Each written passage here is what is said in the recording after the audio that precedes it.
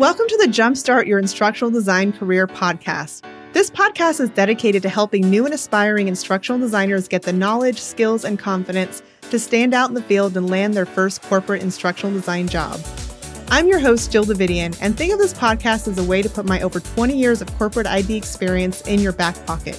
I've helped over 500 new instructional designers successfully transition into the field, and I know what hiring managers are looking for. Whether you're looking for a career change and exploring if instructional design is right for you, or you know you want to become an ID and have no idea how to get started, you are in the right place. Join me each week for actionable guidance as we explore how to build your portfolio, transform your resume, and interview with confidence.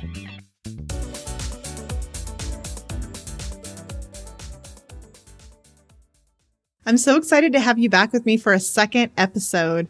And in today's episode, we're going to talk about what instructional design is, the instructional design process, and how it's like building a house. I know that seems strange, but I promise it's going to make a lot more sense when I start to explain it. Usually people are pretty familiar with the process for building a house. And if not, I think it's still going to make a lot of sense to you once we go through it. I wanted one of our first episodes to be an introduction into instructional design because I know it's a foreign concept for many people when first encountering it. It's not like nursing or banking where everyone has a general idea of what it is. If someone said, hey, I think nursing would be a good career for you, you might not know all the ins and outs of nursing, but you're going to know what a nurse does. You're going to know what maybe an engineer does or a banker does. But for some reason, and I have a pretty good idea why, people have no idea what instructional designers do. I have been in this field for 20 years and people still don't understand what I do. Or if they do figure out what I do, they automatically, whenever they meet someone who does what I do, which is not often, they want to put us together and have us meet and have us talk because they're so excited that they know two instructional designers now, because it's just something that's not as common as any of these other careers. And that's actually a really good thing for you, because a lot of companies are really starting to find out about instructional design in a way that they haven't before. And it's not a field that is overrun in the whole scheme of things. It may feel like that because you may be encountering a lot of people who are getting into the field, but I describe it like a red car that you've just purchased. When you drive off the lot, everything around you is all of a sudden red cars everywhere, right? Like all of a sudden, every car you see is a red car. And that does not mean that everybody went to go buy a red car because you did, or everybody's actually driving red cars. It's just that that is the thing that you are thinking about, right? But as a whole, it's not what everyone else is thinking about that's out there. It's just what you have kind of brought into your conscious mind. So instructional design is still a fairly new field. You may have found out about it from a colleague or a friend or a family member, and you're just beginning to explore it. And so we're just going to really look at what is it exactly. Later on in this podcast, and we're going to have episodes about a day in the life of an instructional designer, the characteristics you need to be successful in instructional design, how to tell if you'll like doing instructional design, all those things. But for now, we're just going to explain what instructional design is. Now, in its most basic definition, it's the creation of learning materials, but I believe it's really more than that because anyone can create learning materials. It's creating engaging learning materials in a systematic and thoughtful way. These learning materials elicit behavior change through the acquisition of knowledge or skill and ultimately increase performance or results for the company. So when people would ask me, and still when they ask me what I do, a lot of times I describe it as, have you ever taken one of those training courses that's online where you had to click through the screens and take a quiz at the end? Well, that's called e-learning, and that's what instructional designers create. And so a lot of times I'll get oh, you do that? Oh, that's awful. And unfortunately, there is a lot of bad training out there. Now, a lot of times that training was not created by instructional designers because there is this thought process out there that anyone can create training. Anyone that knows about a subject matter or a topic can go and throw something together and teach it just because you know what you can teach it. Sometimes that's just because people don't realize there really is more that goes into it. A lot of times it's because they don't even know instructional design is a career. Just like you may not have known it was a career a week ago or a month ago or a year ago, a lot of companies don't know either, which is a huge opportunity because when they find out, they're like, oh my goodness, I need to hire somebody like that to revamp all of our training. And especially after the pandemic, a lot of that is coming to the forefront and a lot of companies are realizing that. So it's an amazing opportunity for us. But there's still a lot of training out there that's old legacy training that's been created by people who are not instructional designers. And so that's why I often get that response. And that's why we need more instructional designers. It is our mission and vision as instructional designers to create engaging learning that actually changes behavior. It actually does something. It's not just this boring thing that you fall asleep watching, right? But a lot of times that's what people see because instructional design is really just coming to the forefront. And the demand is huge right now, but it has been newer in the last, I would say, 5 or so years. And a lot of this training has been there for years and years and years. It takes corporations a long time to change sometimes. They're just set in their ways and doing things that they're used to doing. So that really is the definition of instructional design, is really creating learning materials in a systematic and thoughtful way. Not just creating them, not just throwing them together, but really creating them in a systematic and thoughtful way that elicits some type of behavior change. Now, let me preface this conversation that we're going to have by saying that we are focused on corporate instructional design here. You can do instructional design in education. Corporate is basically anything non-education. So you could do instructional design in the higher ed space. You could do it in the K through 12 education space. It's often called ed tech in that space. But there's a huge, huge difference between corporate, higher ed, and K through 12 or ed tech instructional design. Very, very different things. And I primarily have experience in the corporate space. So I've been in the corporate space for 17 years now. My first 3 years of my career was in higher ed. It was very different. We're not going to be talking about that in this episode or on this podcast. You absolutely can get into that if that's something that you're interested in, but I just want to make sure that if you're new to listening to this, that you understand that this is focused on corporate. And if you don't know which one you're interested in, then just listen in and you can learn more about corporate and see if it's something that you want to do. You don't have to have a corporate background to get into corporate instructional design. You could be coming from education, no problem at all. It's not about where you're coming from. It's more about where you want to go. Why are we just focused on corporate besides the fact that that's my background? The processes are very different. The tools are different. The learners are different. It's just all around very, very different. And so if I was going to be focused on all 3 of those tracks, I'd have to basically have 3 different podcasts. And so I'm really just going to focus and hone in on corporate because that's what I'm really good at helping people get into. I'm connected to corporate hiring managers and recruiters who hire instructional designers. This is what I've been doing. And so this is what I live and breathe every day.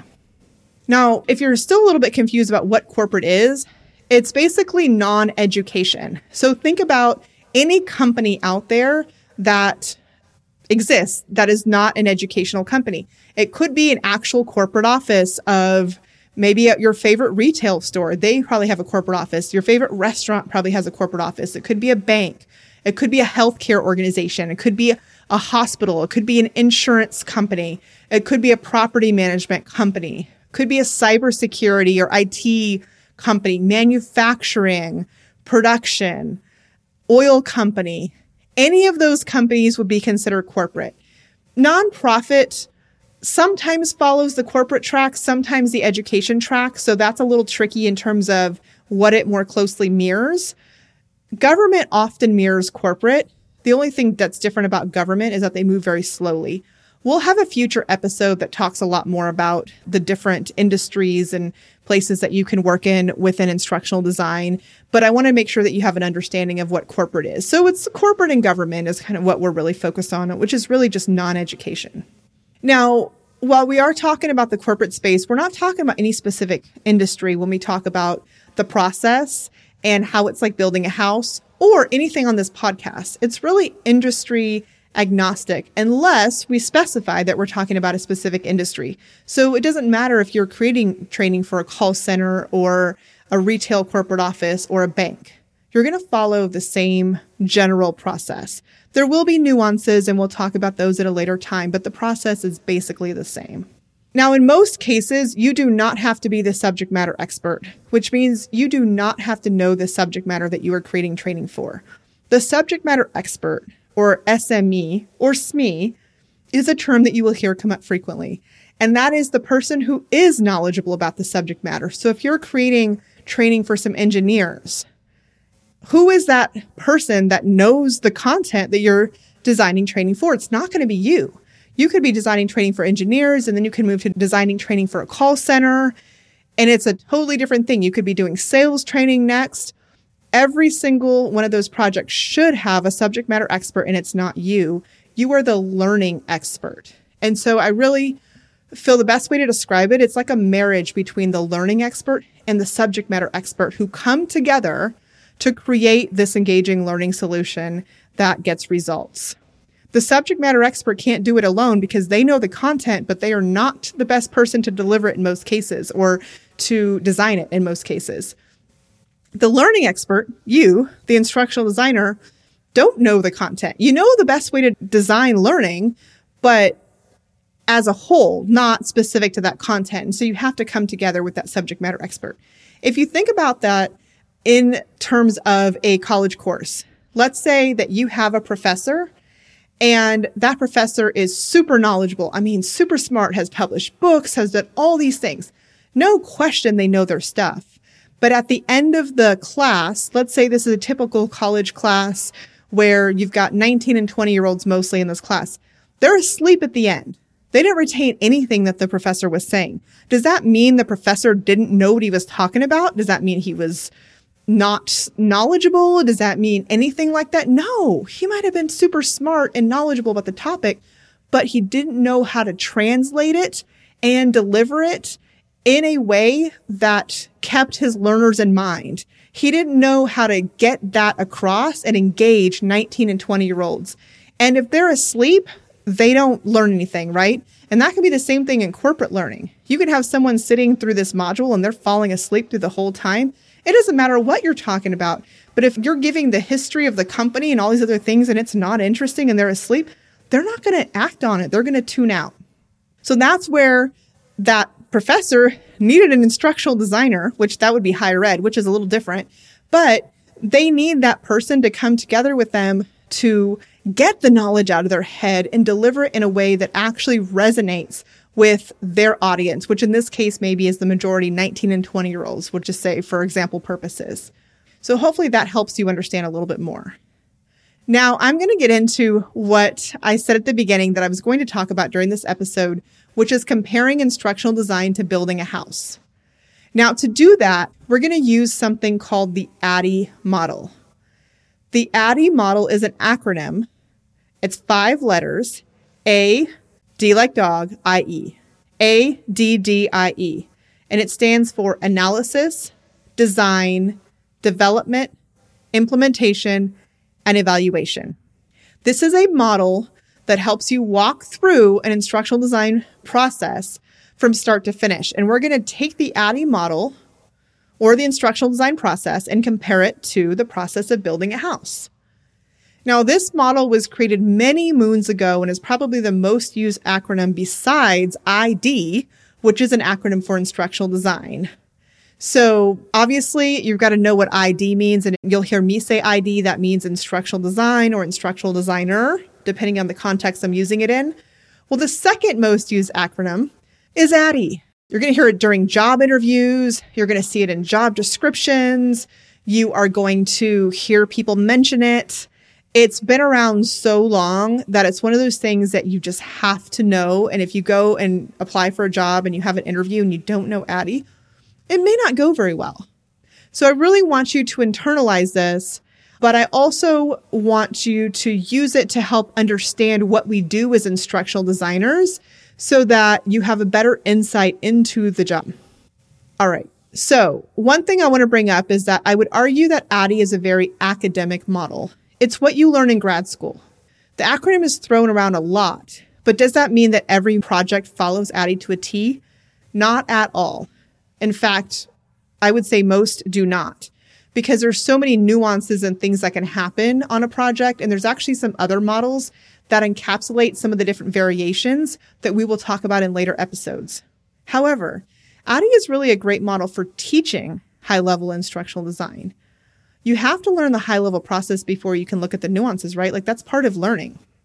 So we're going to teach you that high-level process, and then we're going to spend future episodes talking about all the different nuances and things and other models out there, the detours and all the other things that you can do to more realistically model a real project.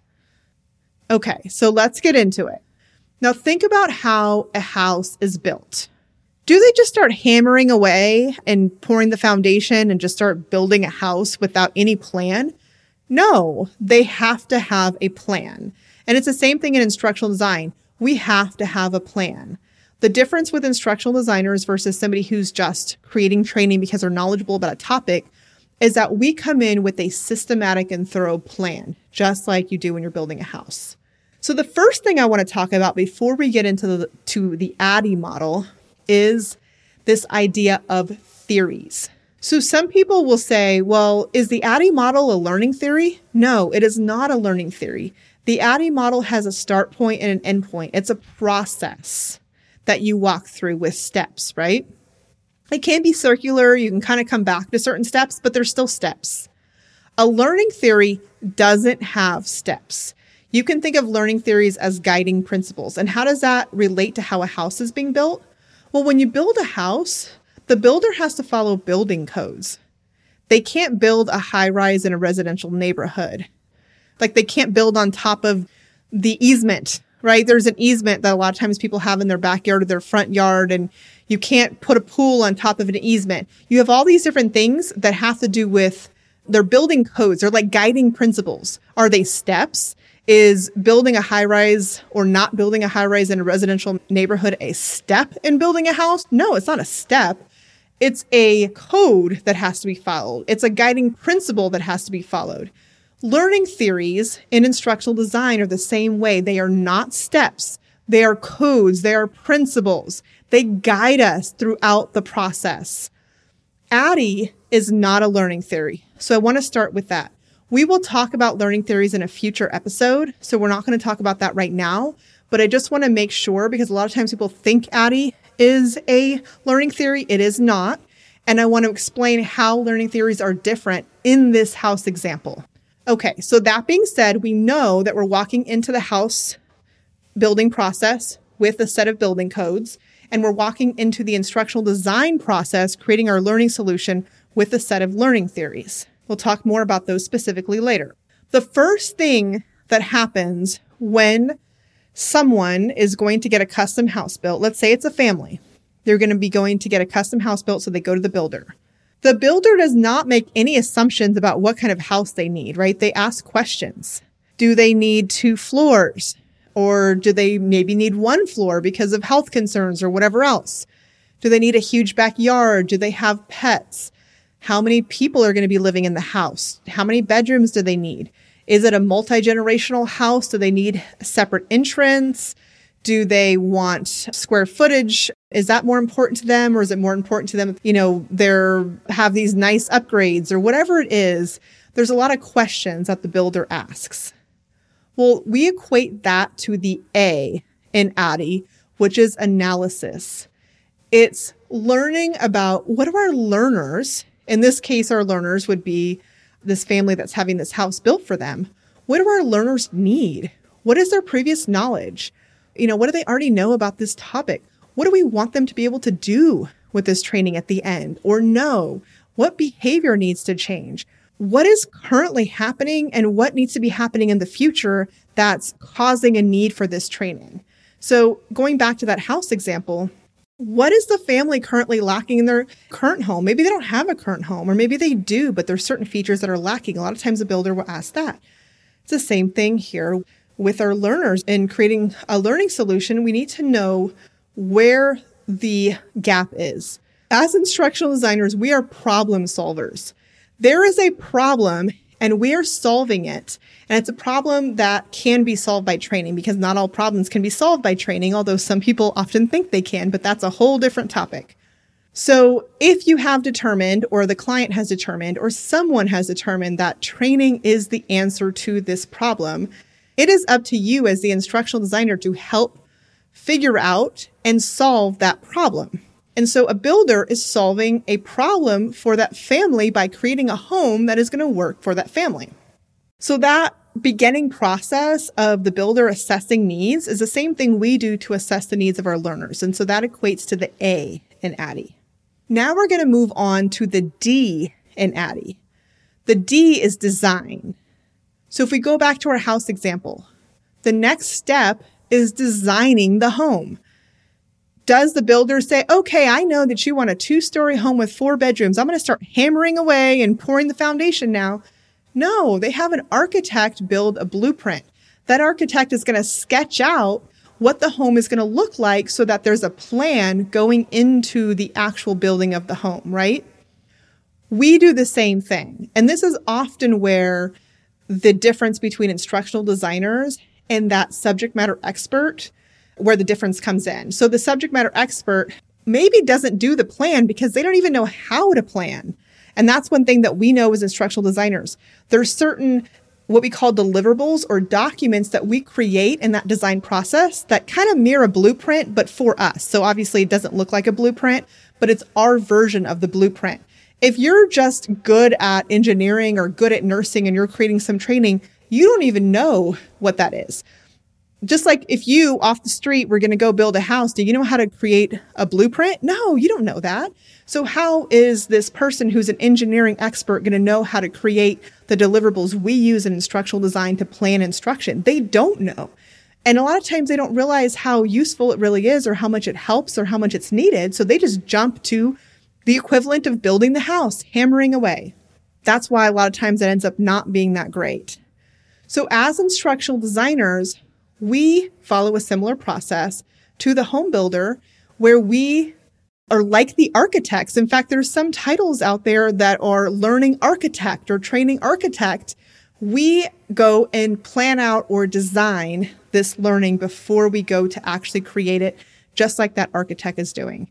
Now, when that architect creates the blueprint, they're going to send it back to the family and to anyone else because the architect is not the person building the house. They got to send it to the actual builder to see if this can even be built, right? If they create a design that can't be built, it's going to be a problem. So that builder has to sign off on it. The family has to sign off on it, who are the customers, and then they can move to actually building the home. In our case, in the design process in instructional design, we create these documents or these deliverables that are very similar to a blueprint. For e-learning, the two that we create are called a design document and a storyboard, and we will talk more about those in future modules. We actually have a template of a design document on our website, and so you can actually check, if you check the show notes and you go over to the website, you will see that we actually have some templates that you can download. But when we create those documents, we will then send it to what we call the stakeholders, which are basically anyone who has a stake in this project. So in the case of the builder, it's the builder. Anybody involved in that building process, will send it to them to make sure we're on track. They have to approve it. And then we move to development. So in the development phase, that is where we actually build the learning solution. Or in the case of the builder, they actually go build the house.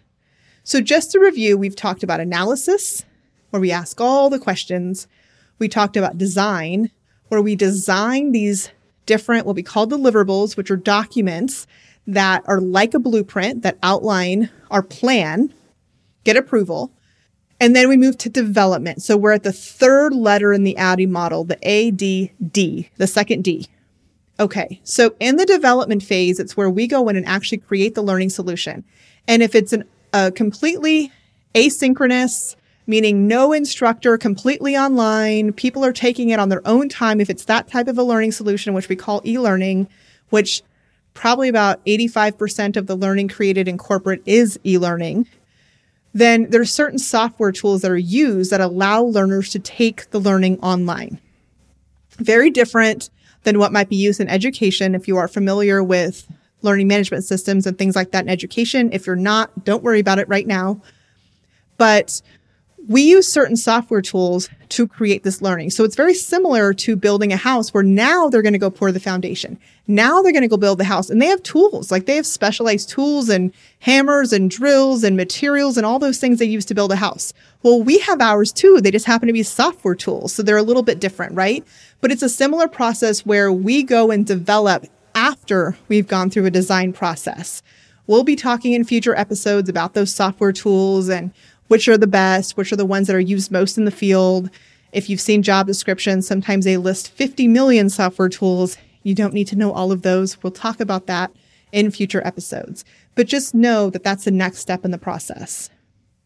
Now, after the house is built, or in our case, the e-learning solution or whatever the training is built, it now has to go through implementation. So that's the fourth letter in the ADDIE model. So remember, we have A as analysis, D is design, D is development. Now we're at implementation. For the house example, that is where they now say, okay, family, your house is ready. We're going to have an inspection. You're going to come and you're going to take possession of your house, right? In our case, that means we're going to turn this learning over to the company or the department or whoever's going to roll this out to the learners, which is typically not us. That's not our job. Now, the learning may go into what's called a learning management system, or LMS, which is an online system that is built to track learner progress, especially if it's a large company. They need to know who took this online course, when they took it, all those things.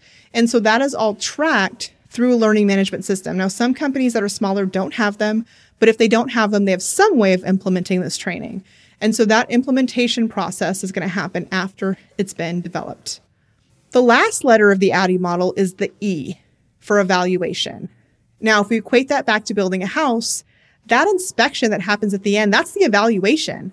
Well, it's actually two sides. There's an inspector that goes in, and then also the customer or the family who bought the house, they're also going to go in and say, wait, what about this? Or is this wrong? Or does it meet code? You might have the city come in and see if it meets code. So there are several steps to evaluating if that house meets the code, if it's what the family wanted, if there's anything wrong with it, anything's not working. That's all part of that evaluation process. Now, on our side in instructional design, there's different levels to evaluation, which we'll talk about in a later episode.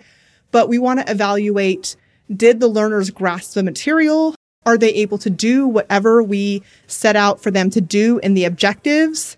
Is that ultimately changing any behavior in their job? Are they implementing what they're doing? All of those things are part of evaluation to determine if the learning was successful, because we ultimately want behavior to change. We don't want this to be a wasted learning opportunity that was a waste of everyone's time and nothing changes as a result. So that's the evaluation side. So hopefully that example made sense. Hopefully it was easy to understand how instructional design works and you have a better understanding of the process and how it's like building a house. I hope that helped you visualize it a little bit better. Like I said, we're going to go into a lot more detail on many of these concepts in future episodes. This episode was just meant to be a starting place. If you enjoyed this episode, please subscribe so you don't miss anything in the future. We drop episodes every week. We've got other episodes up so you can check those out. Each episode will have show notes with additional resources. So definitely get in the habit of checking that in the episode description. You'll often find lots of valuable things to help you on your journey. While you're there checking out the show notes, you can also check out our website, as we often have resources and downloads for new instructional designers entering the field there as well. We run free 5-day workshops throughout the year on the roadmap for getting into instructional design and what are all the things that you have to have in place in order to get hired as an instructional designer. So it kind of lays it out for you so you don't have to go through all the Googling and trying to piece it all together. So if you check our website, you'll also see if one of those workshops is coming up as well, and you can attend that also. Thank you all for listening, and I hope to talk to you again soon. Thank you for tuning in to the Jumpstart Your Instructional Design Career podcast. I hope you've gained valuable insights that will help you on your instructional design journey. Are you interested in going deeper and getting the roadmap to an instructional design career? I have a free 5-day workshop coming up on January 16th through 20th, 2023, where you will be live with me for an hour a day. I will help you identify the skills that you bring to the table, clarify your gaps, and get the direction you need to stand out to hiring managers to get that first ID job or contract. The link to register is in the show notes on our website at learningstrategyanddesign.com/podcast. And that's not all. To kick off the launch of this podcast, we are doing a giveaway with some big prizes. Enter to win a 1-year license to Articulate 360, which is an $1,100 value. I'm also giving away a one-on-one coaching session with me and 3 instructional design book bundles. To enter the giveaway and get more details, go to learningstrategyanddesign.com/giveaway. You can also check the description and the show notes for more information. No purchases required. If you love the show and want to hear more, follow the podcast and give me a rating and review. Stay tuned next week as I bring you more tips, tools, and strategies to jumpstart your instructional design career.